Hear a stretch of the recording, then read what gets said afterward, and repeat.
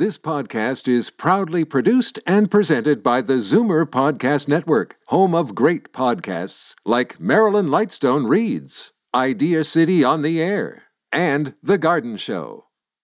The following is a sponsored program. Zoomer Radio and MZ Media Incorporated do not endorse any of the statements or opinions made by the contributors.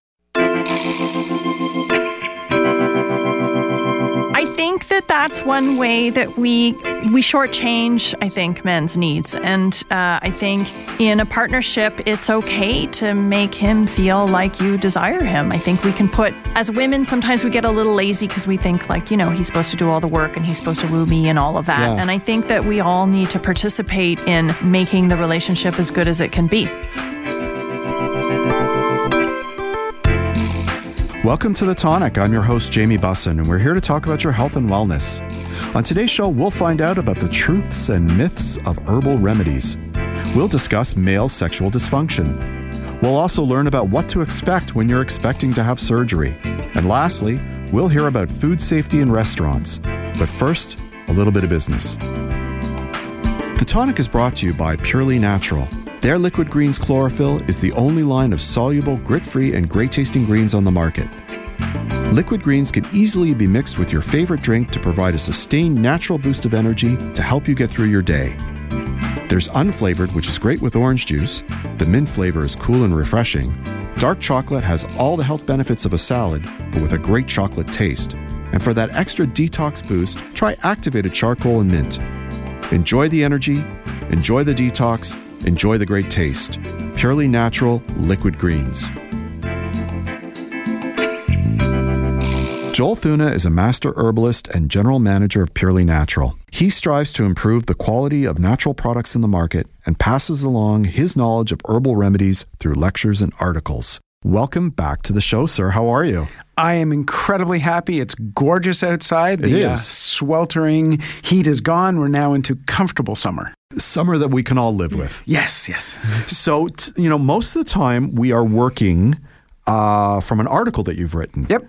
And the logic of the interview sort of flows from the article, and we both know where we're going.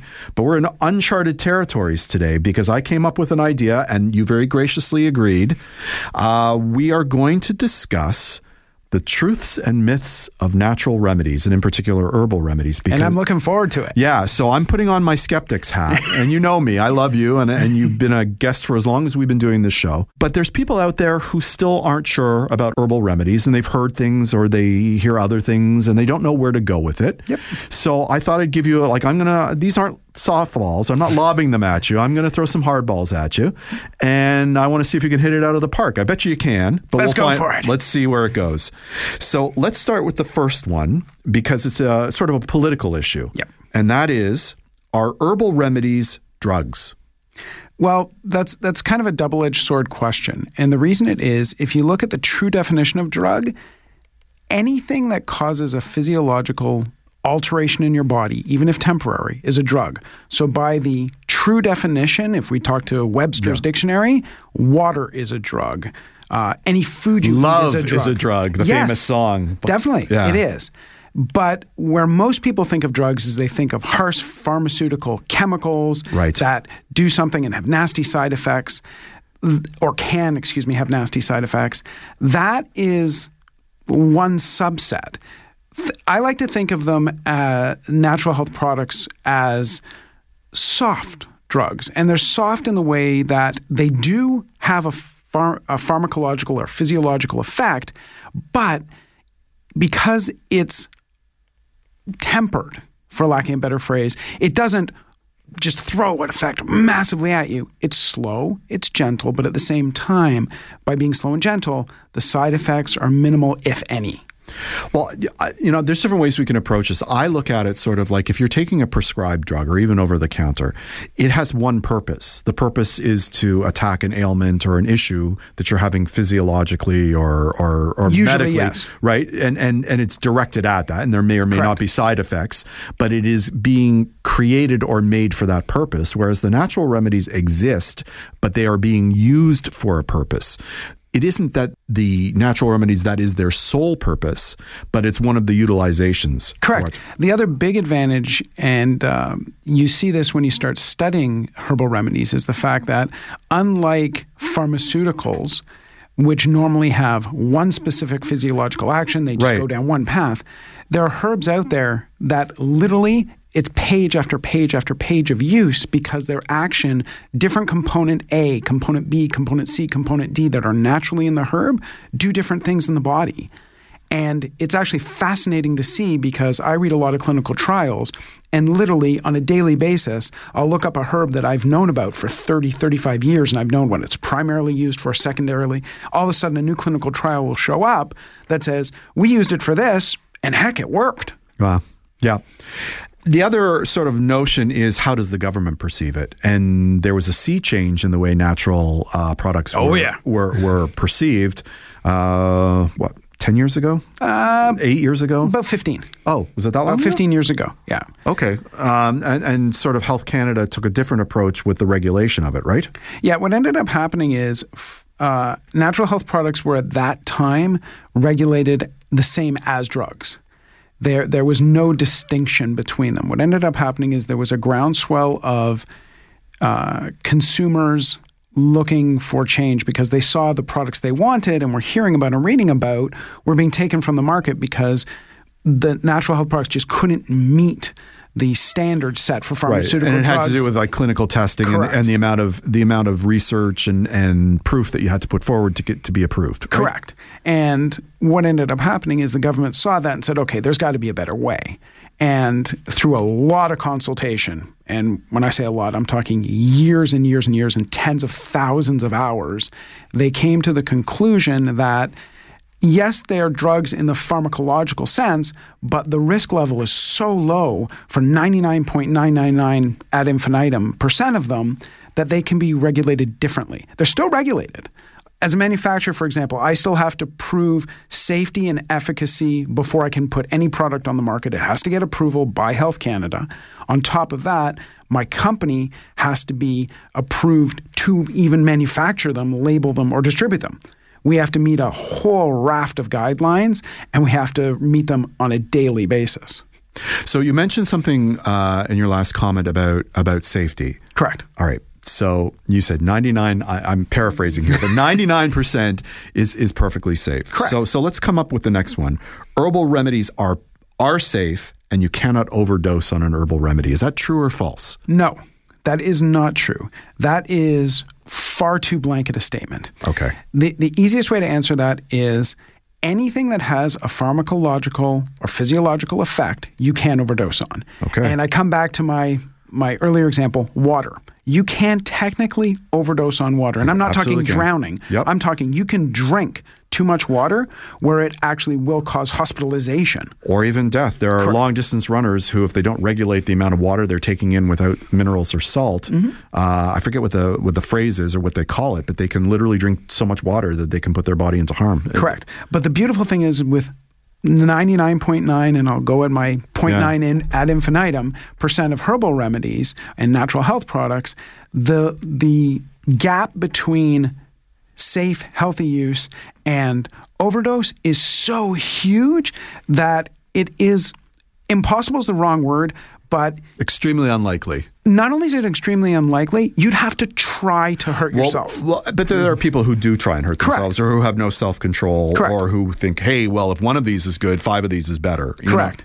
I'm a bit of a wingnut that way myself. What I tend to do for my company's products before we put them on the market, I will actually go ad infinitum and see just how far I can push myself. You're the guinea pig? I am. For example, with our liquid chlorophyll, a dose is 1 tablespoon.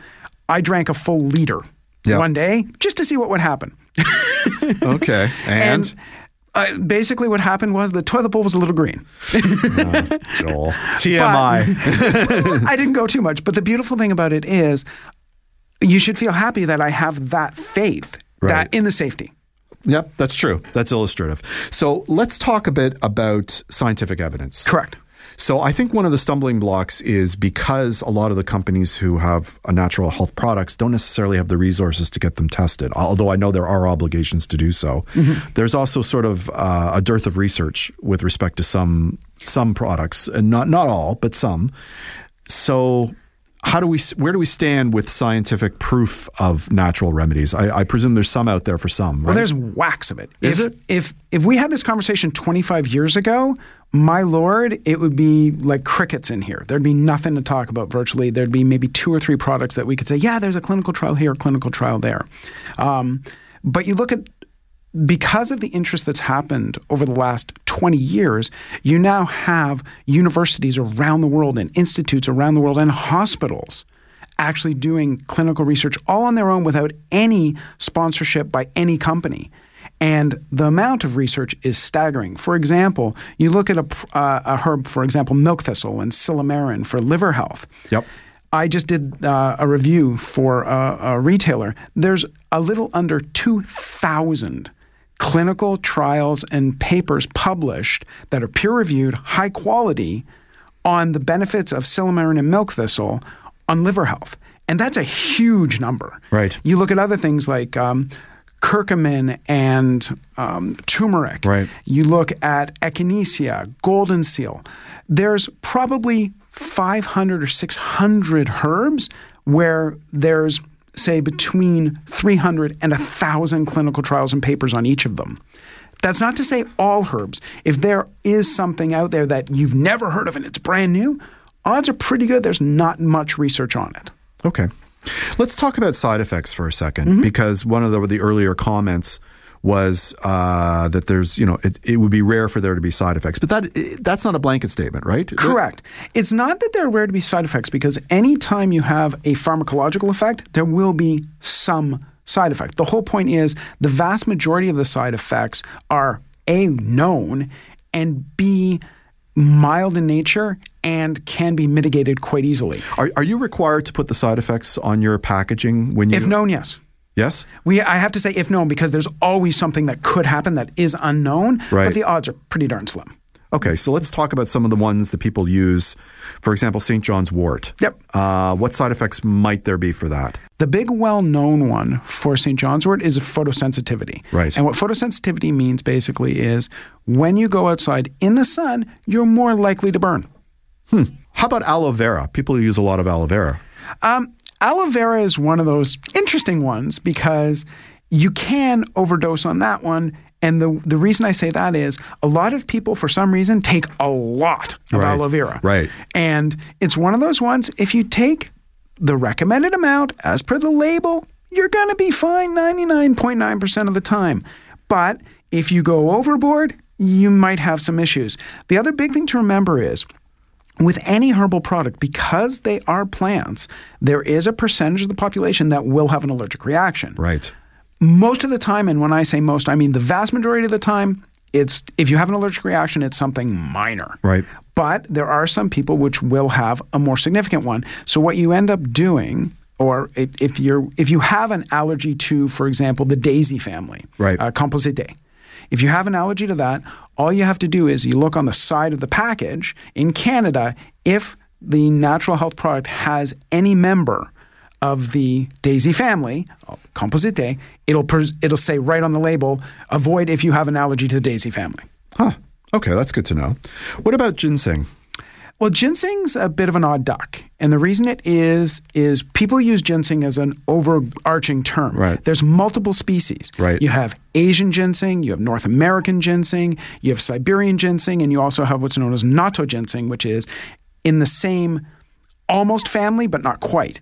And the side effects and actually the pharmacological effects are different for each of them. Huh.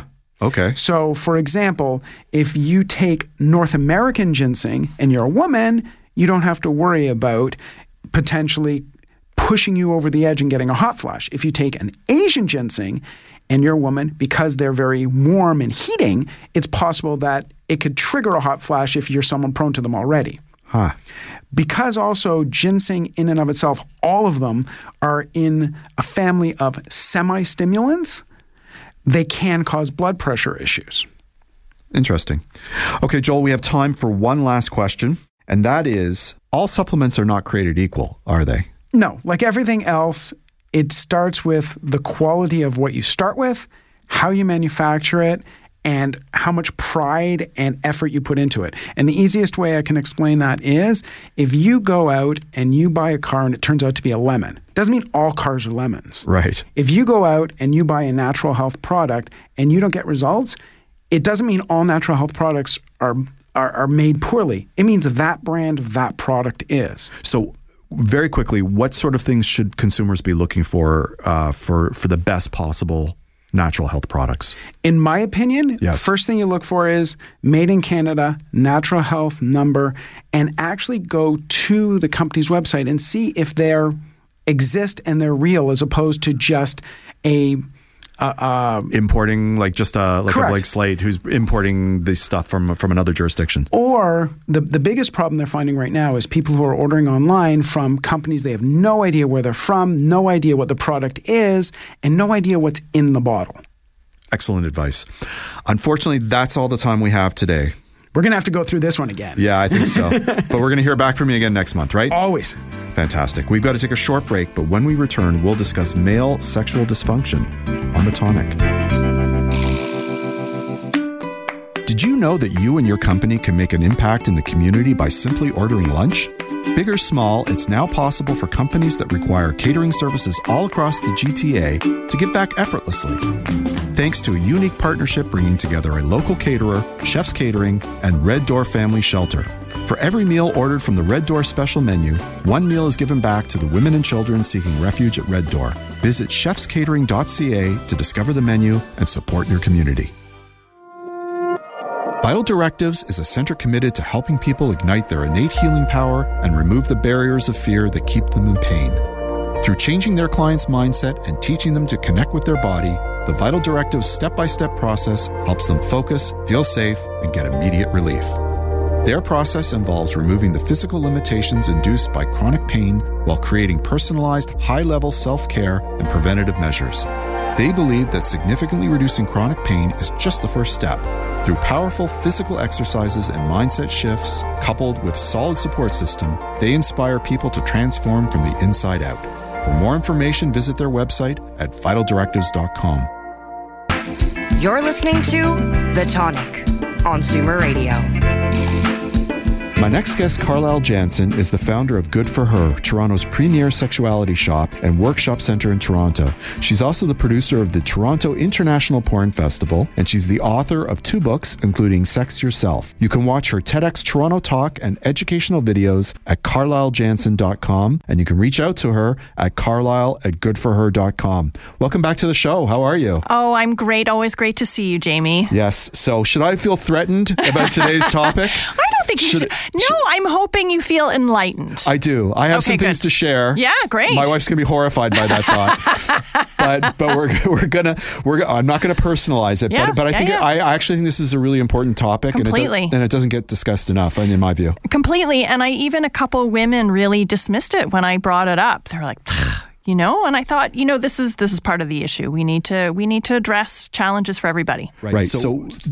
So that we can get to it and start into it, we're talking about male, and we termed it sexual dysfunction, but I think it's a little more complicated than desire, that. particularly. Yeah. Yeah. And sometimes men just don't feel like it, right? Right. Yeah. Just like everybody, sometimes men are not in the mood, and we all have our cycles, and there's lots of different reasons for it, and some are fixable and some aren't.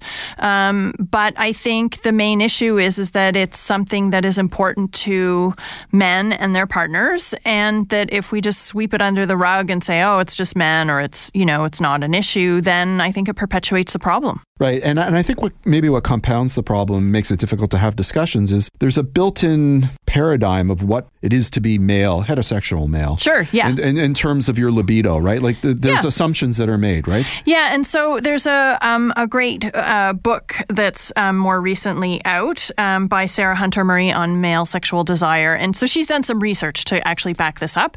And it was done with heterosexual males and looking at what the myths are, what they feel like their expectations are, and that they're supposed to be ready for sex anytime, yep.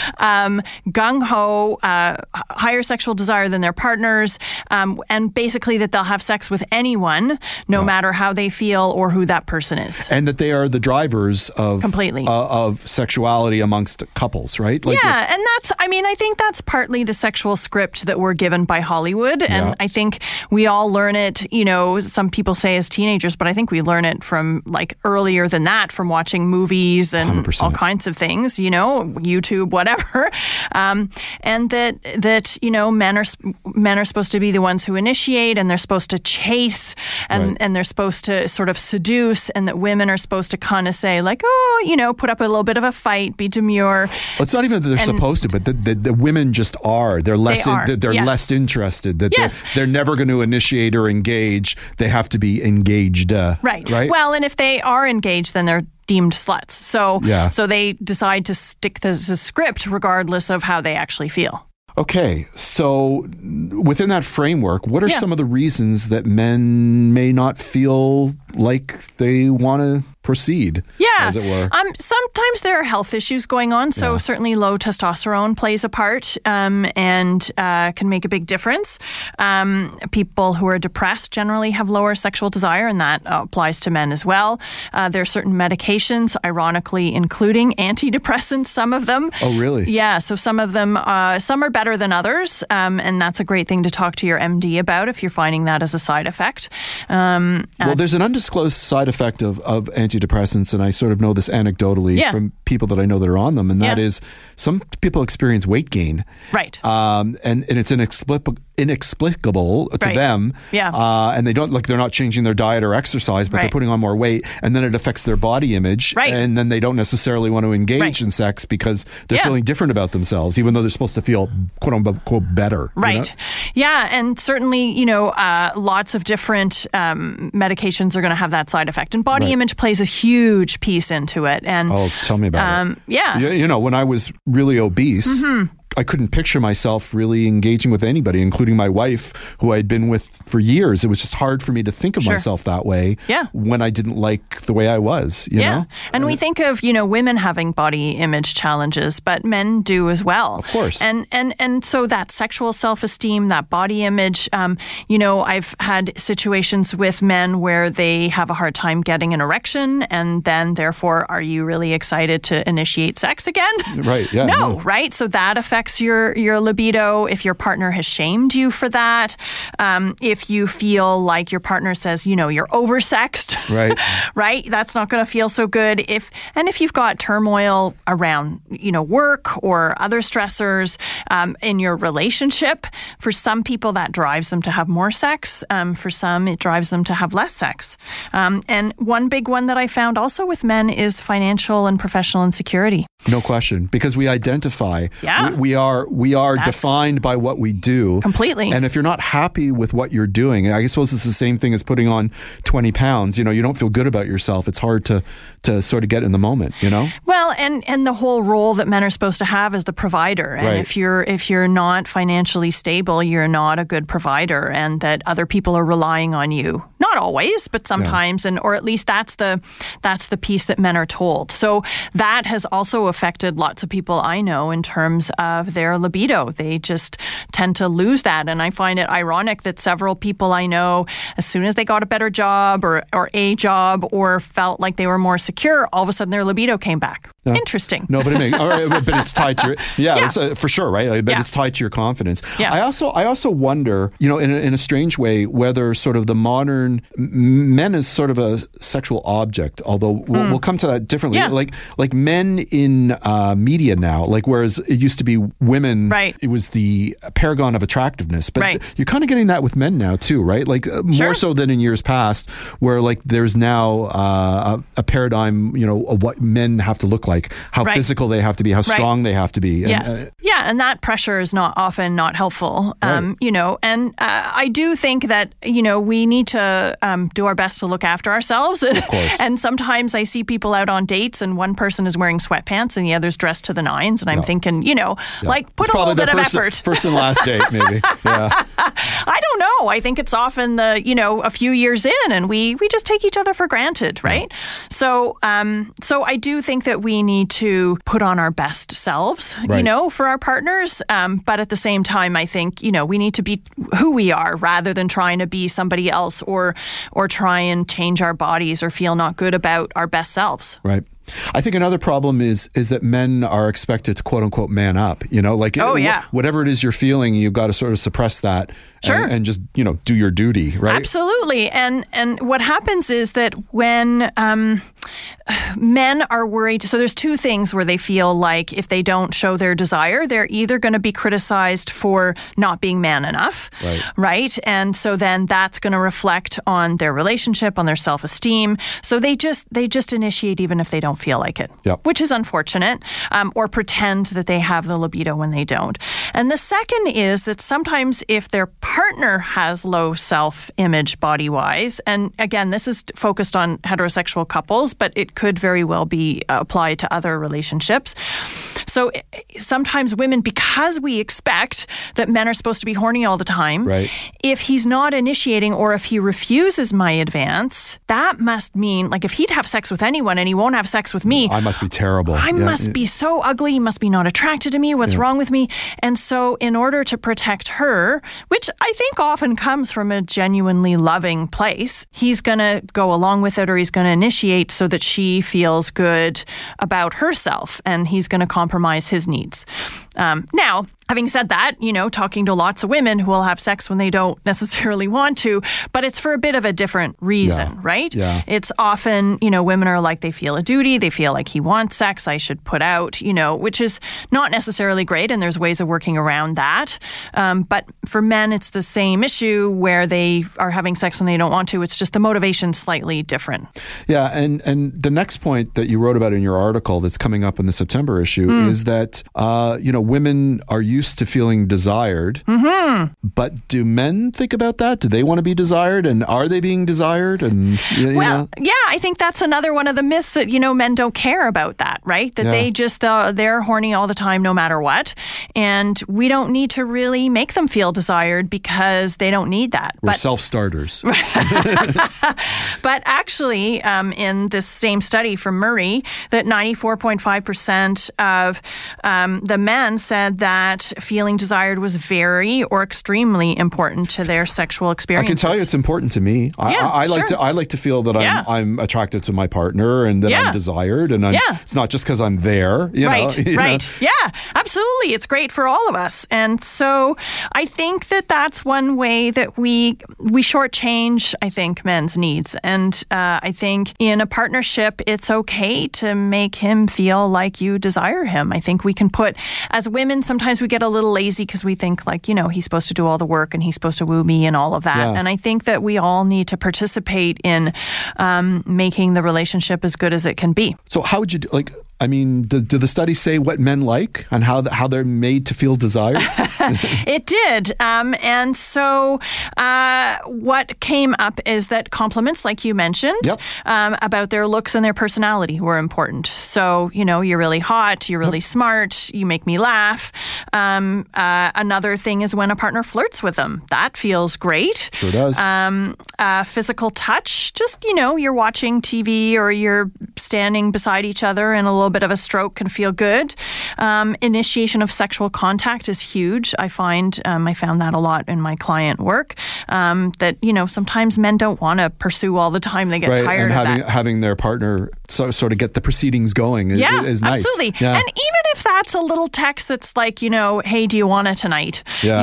And then her, if she's nervous, her partner can still do the next part. But sort of saying, initiating that you're interested. And then finally, enthusiasm, right? Yeah. Doesn't mean you have to be loud and scream, but just, showing that you're having a good time and being into it. It's got to be real. Absolutely. Absolutely. And I think that makes a huge difference to partners. Okay. We have time for one last question. Yeah. And that is, what do you think the benefits are for men feeling desired within the relationship? I think that it takes the pressure off of men to always be the pursuers. I think it also allows women to find a little bit of sexual agency, to find their voice, to decide, this is what I want to do. And if sex isn't working for you, okay, make it work for you, right? Take control. And I think it also allows men to be a little vulnerable and allows them to open up a little bit more, which I think benefits everybody in a relationship, not only sexually, but enables it in other realms as well. Fantastic. Unfortunately, that's all the time we have today, but you'll come back again next month? I will see you then. Fantastic. We've got to take a short break, but when we return, we're going to discuss what to expect when we're expecting to have surgery on The Tonic. Urinary tract infections are the worst and can come back again and again, making life miserable. Utiva is a 100% natural daily supplement that stops UTIs before they start. Utiva is recommended by doctors, drug-free, and made in Canada. For an exclusive 25% discount, visit us at utivahealth.com. That's UTIVA health.com. Or call us at 1-888-622-3613. That's 1-888-622-3613. I'd like to give a shout out to our new sponsor, Omega Alpha. This company is 100% Canadian owned. Their team consists of allopathic and naturopathic doctors, nutritionists, researchers, and other scientific professionals, all led by their CEO, Dr. Gordon Chang. Formulations are created on their 40,000 square foot facility located in Toronto. Omega Alpha uses only the highest quality ingredients to manufacture the most efficacious yet price-friendly nutraceuticals. For more information about Omega Alpha, visit OmegaAlphaInc.com. This is The Tonic on Zoomer Radio. Patrick Nellis is a registered respiratory therapist, certified clinical anesthesia assistant, holds a Bachelor of Science from Queen's University, and is currently pursuing an MBA. He's the past president of the Respiratory Therapy Society of Ontario and past chair of the Anesthesia Assistant Section of the Canadian Anesthesiologist Society. Say that twice. He is currently the vice chair of the Technical Committee on Preoperative Safety for the Canadian Standards Association. He's the author of a new book entitled Ready for My Surgery, Be Informed, Stay Safe, and Take Control During Your Journey Through Surgery. This book is part of a new surgical patient engagement program called Ready for My Surgery, designed to support and empower patients and families that find themselves in need of surgery. Welcome to The Tonic, sir. How are you? Thanks for having me, Jamie. So why on earth did you write this book? What compelled you to write it? Yeah, fair question. You know, I spent most of my clinical career in the operating room, and I took a lot of what I knew for granted. But, you know, in the course of my career, I had the opportunity to travel to different operating rooms, literally from coast to coast across Canada, from St. John's to Victoria. And eventually one thing stood out to me, and that was really that, you know, patients in the operating room often, despite our best efforts, still really are struggling to understand what's happening to and around them. Yeah. And I really got to the place where I felt, you know, what I knew, other people may want to know. So, and I sort of spent some time thinking about what that could look like. And I really landed on a book. I enjoyed writing, and I thought if I could get this out on paper for people to read and help them prepare ahead of time by knowing a little bit better, a little bit more about the process and what happens in the operating room, I thought they could have a better experience. So that's where it all sort of kicked off. Yeah, I think when people understand what's happening to them, they sort of accept their situation in a different way. And something like surgery, where it's so important that you go into it your best self because you're coming out of it, perhaps you're not best self. Right. You know, I would imagine this is really going to impact people's ability to recover, which is essentially what you want in surgery. Yeah, absolutely. And one of the things that I learned through the process of writing the book, and it took me a few years to really get down in everything I wanted to say that I felt like was important. I really appreciated the fact that the patient's role in the process is really vital for them getting the outcome that they're looking for. And I think it's something that a lot of people may not appreciate, at least to the degree that I do now. And part of what I'm trying to share is that your participation as a patient is really important. So part of the process of when you find out you need surgery is figuring out what your role is.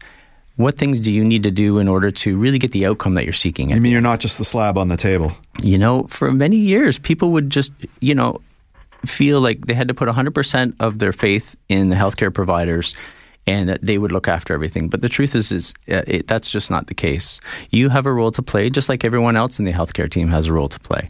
And the better you understand your role and the role of everyone else on the team, the better you can work together and achieve the outcome you're looking for. So why is it that people don't know this already? Like, why aren't the doctors or the caregivers providing this information de rigueur? It's interesting. A lot of healthcare professionals are certainly tight on time these days, right? No question. And, you go in to see your surgeon or you do your preoperative visit. There's a lot of information exchange, but the whole picture isn't really something that is easily, patients have trouble comprehending everything that needs to go into the process, everything they need to do. So the bigger picture of understanding what their role is in that bigger context can be overwhelming just with a couple of visits. And often the face-to-face visits you'll be having will often be really focused, focused on the surgery itself, and what you need to do. And the outcomes and the risks. You got it. All that stuff is, and you have to go through that, but we don't have time to really get into the bigger picture of things. And that's what I'm trying to accomplish with the Ready for My Surgery program. I also think, maybe a personality thing with some doctors and surgeons. They, in their mind, their role is preeminent. They have to be on. They have to make sure there's no mistakes. Yes. And, without, I'm just going to throw this out generally. Some of them have God complexes, and they aren't necessarily the warmest or fuzziest of people. So, it might be intimidating to ask these sorts of questions of your surgeon when you're only there, perhaps for, a brief meeting where they're throwing all the other information at you. Yeah, absolutely. It can be very intimidating, and for many people, surgery may be the first encounter with the healthcare system, and so they're really at a disadvantage in terms of holding their own. I'm 53 years old, and I've never had surgery in my life. Yeah. Can you imagine? I wonder how many people are out there too. I mean, I wouldn't know what to do and where to start. And so this is part of where it comes in. And so one of the things that I wanted to also introduce in the program and in the book were stories, things that people, stories from other patients, and so people could relate to that situation and have a better understanding of, what to expect, but also to really figure out what are some of these key things that they really want to take control of and get organized and get prepared. So how do you keep track of what's important pre-surgery? Let's get into some of the practicalities. Sure. So you're going to get you may potentially get a lot of information, a lot of papers, brochures, that this, information overload sometimes during the visits that you have. And it is hard to keep track of these things. So one of the things that I tried to do in the book is create a comprehensive checklist so that as you move through the process, you have somewhere to keep track of all the vital pieces of information that you need. Everything from dates for tests and blood work to what your family history is and your medical conditions and the medications you're taking. So, it's interesting to put it into context. A checklist seems simple, but the operating room team uses a checklist every day for every surgery, so they don't miss something vital and important, even if it seems simple, like confirming a patient's identity or the side of the surgery. You mean whether they're operating on the right person? You got it.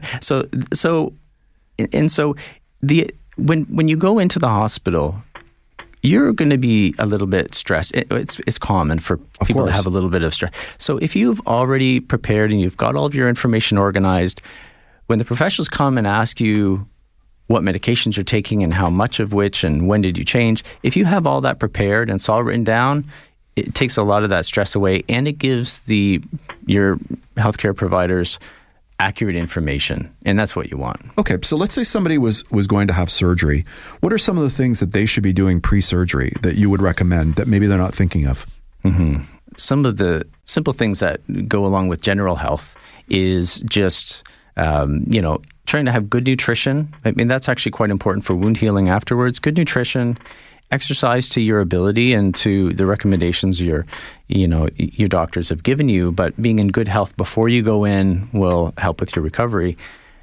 But a couple of things that people may not think about too much, but then realize on the day of surgery they really needed this information, was preparation about understanding your medical conditions. If you have some, what are they? What does it mean for you? Are they stable? Or, and what medications are you taking to help with those? Right. Have those medications changed recently? Do you have allergies? And then also you'll be asked about your family history. Does your family have a history of this? These are questions that are hard to answer in the moment. But if you have some time and you talk to your family doctor or talk to your family, then these are some of the things that you can prepare ahead, write down, and then have ready to go. Okay. What are some things that people might be surprised to hear that they should be doing? These are sort of the basics of getting yourself organized. But what else is there that people might be really surprised to know that they should do? I think the level of engagement, the level of participation that patients are going to be asked to bring to the table today is going to be quite different than it was just even 5 years ago. What do you mean by that? So they're going to be asked to participate in their care, shared decision-making, for example, rather than the healthcare team or the doctor making the decision of what's best for you. You're going to be expected to participate and decide with them, in many cases, certainly with progressive institutions, that shared decision-making around your care should be something that people are going to come to expect now that in the past may not have been the case. So there is now a lot of movement toward having patients having an equal seat at the table, if you will, as part of their healthcare team. Are the doctors receptive to that? I find it surprising that they would be. Yeah, so it's a culture shift. I would imagine. And so, I think there's certainly a social movement toward it. The Ontario government has a council for a patient and family advisory council, and this is a lot of what they do. They work to get the patient voice at the seat of the table for decision making, not just on an individual basis and having individual conversations. That's important, but also on a healthcare system level. How are hospitals run? What things are the way hospitals are providing patient care? Is it in the best interest, and does it suit the patient needs foremost versus their own or versus the healthcare providers? So that shift is happening. It's a culture shift, and it's a culture shift not just for the providers but the patients too. Okay. If I'm a patient and I want to get involved beyond just my own pending surgery, how would you go about getting on an advisory board or participating in other ways? Well, I'd say most hospitals have patient-family advisory boards or councils, or at least positions where they have the opportunity to share their experience and participate.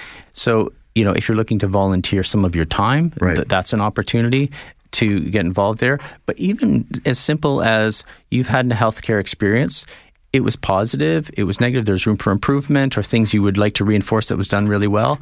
Those are, I would say, don't hesitate to bring those to the hospital. Hospital administration is really interested in hearing what you say. Okay, if people are interested in finding out more information, what's the website? So the website is www.readyformysurgery.com, and that has all the information you need. And, my new book, Ready for My Surgery, Be Informed, Stay Safe, and Take Control During Your Journey Through Surgery, that will hit shelves this November. So I'm really excited to get that in patients' hands. Fantastic. Thank you for coming on the show today. Appreciate it, Jamie. Thanks for the time. We've got to take a short break, but when we return, we'll discuss clean and dirty restaurants on The Tonic.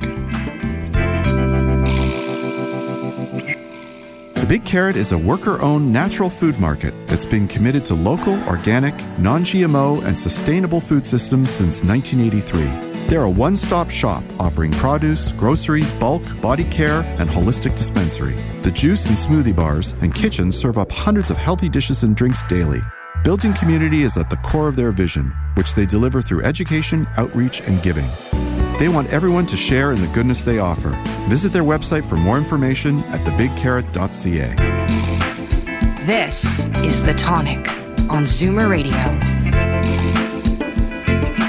Vito Marinuzzi was born and raised in Toronto's East End and came up in the restaurant industry the old-fashioned way, through nepotism. His cousin, restaurateur Gio Rana, hired him as a 15-year-old dishwasher and busser, and later gave him a shot as a waiter. Vito's job was as much to fight the prevailing whitewashed version of Italian food in Toronto as it was to get people to try the good stuff. And he did. Now as co-owner with his famous mom of 2 locations of 7 numbers on the Danforth and Eglinton West, Vito knows that the food his kitchens prepare not only preserve that culinary heritage, but innovate within it. Welcome back to the show, sir. Thank you. How are you? Good, thanks. Yourself? I am doing well. I'm worried about today's topic. Yeah, I know. I thought you would be because we're always talking about like fantastic places to go and fun places to eat, but we're going a little bit different direction this time, right? Yeah, I've thought about it. It's tough. You don't want to slam anyone, and you don't want to. No, we're not calling out people. There's like a point. Well, anyway, we'll talk about it. We're not going to call out people, but I think it's important. I think food safety is something that people are concerned about when they go out to eat, and I think it's relevant that we at least broach it. 100%, yeah.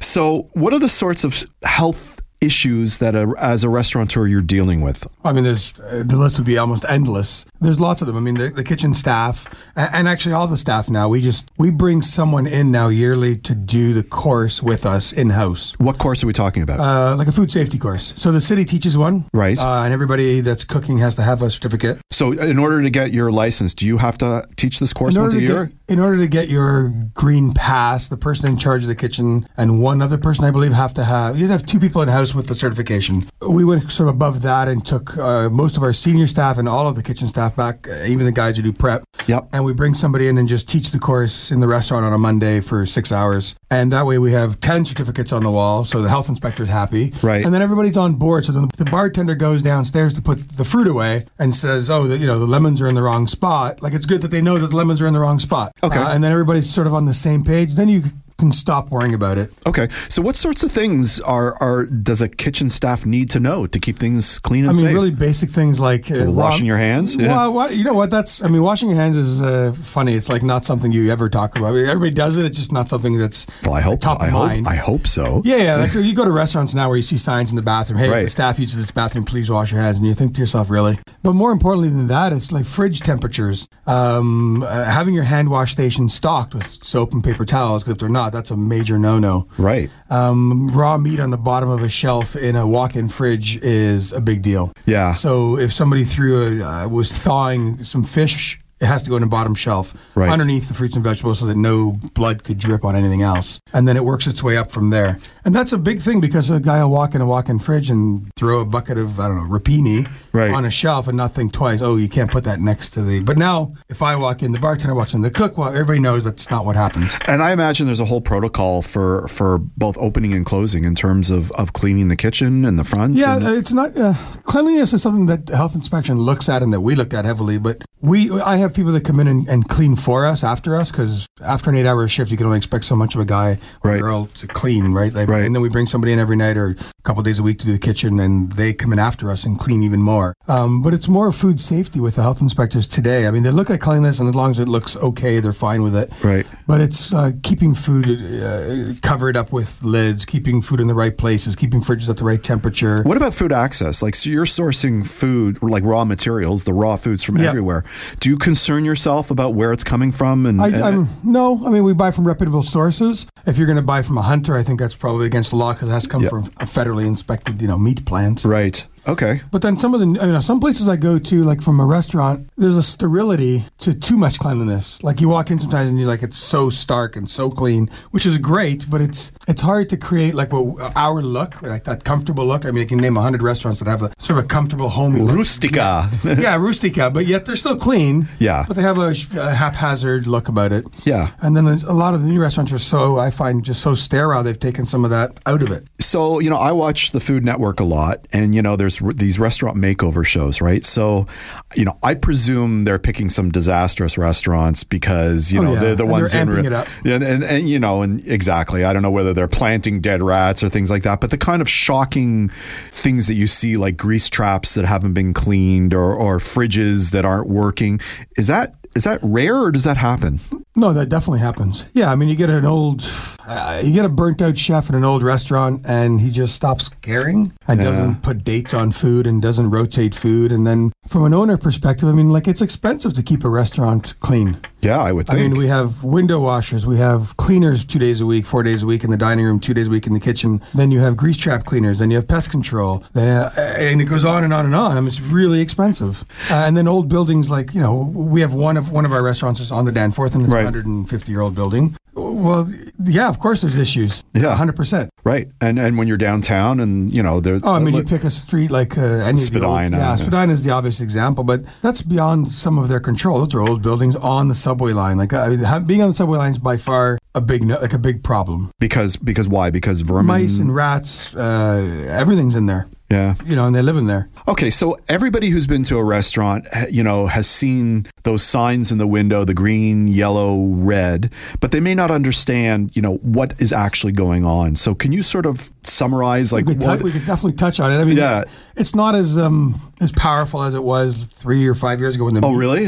There was a while there where the media was really all over them. Inspectors, that is. And so I like to see a green. I mean, you can't go in if it's not a green. You'll see a yellow sometimes. You can get a yellow for serious infractions. Right. And you can get a yellow for one fridge not being at the right temperature and one hand wash station not having soap on it. So if you see that somebody's got a conditional, that's the yellow, right? Conditional pass. It doesn't necessarily mean that you're eating in a horribly contaminated facility. No. It could be something like older equipment or it's the relationship with your health inspector. I mean, most of the people that we deal with, and maybe it's us, maybe it's them, they're human. Right. And we can have a conversation about certain things. And then there was a while there when the media was really all over them, and there was none of that.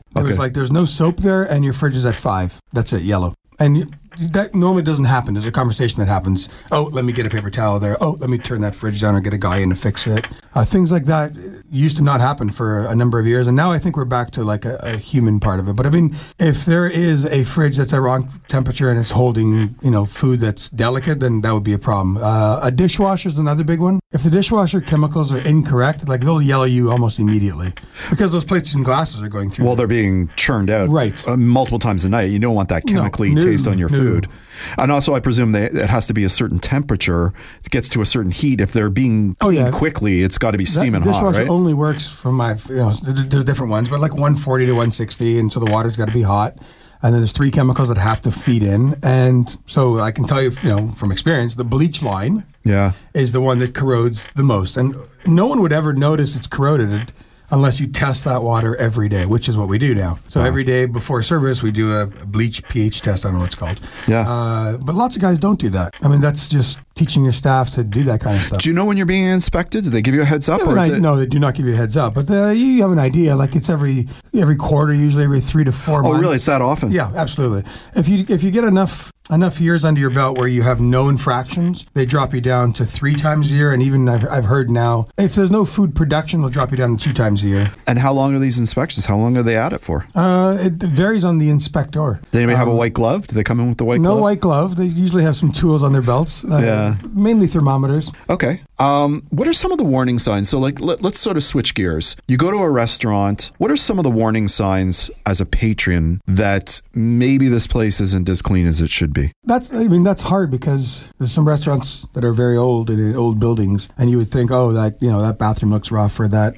Well, to me, that's the first. Like if I see that a bathroom is in rough shape, like if it has to be in pretty rough shape. Then it's really the end. Well, I've been to some very high end restaurants where they're charging $200 a couple, and you go into the bathroom, and I appreciate it maybe in an older building, but it looks like nobody's been in to clean it in maybe a week and a half. That's bad, yeah. Right, and then it makes you think, okay, well, if they're not cleaning the bathrooms, that stems from the top, right? Exactly. Then what else is going on, right? Way more.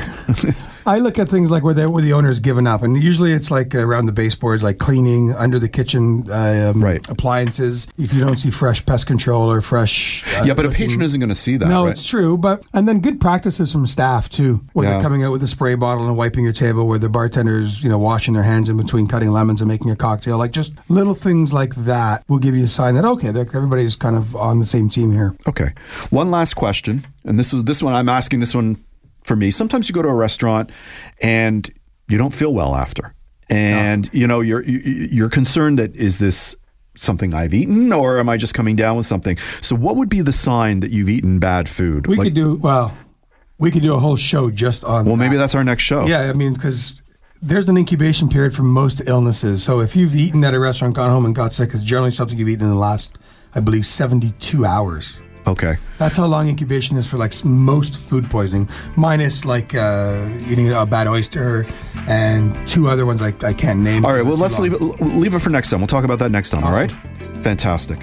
Thank you for listening to The Tonic. You can listen or download this episode as a podcast with full show notes and links at thetonic.ca.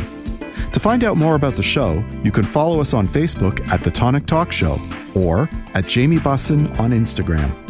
For great articles by Joel Thuna and Carlisle Jansen, be sure to pick up your copy of Tonic Magazine. Tonic's available free on racks at over 200 locations across the GTA and delivered with the Globe and Mail to home subscribers in 11 choice neighborhoods in Toronto. Or you can visit our website at tonictoronto.com.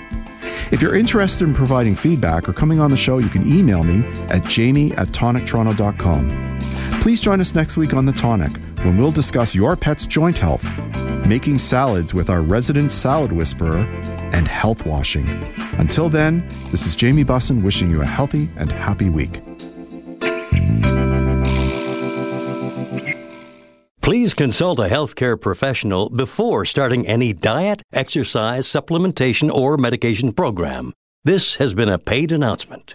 This podcast is proudly produced and presented by the Zoomer Podcast Network, home of great podcasts like Marilyn Lightstone Reads, Idea City on the Air, and The Garden Show.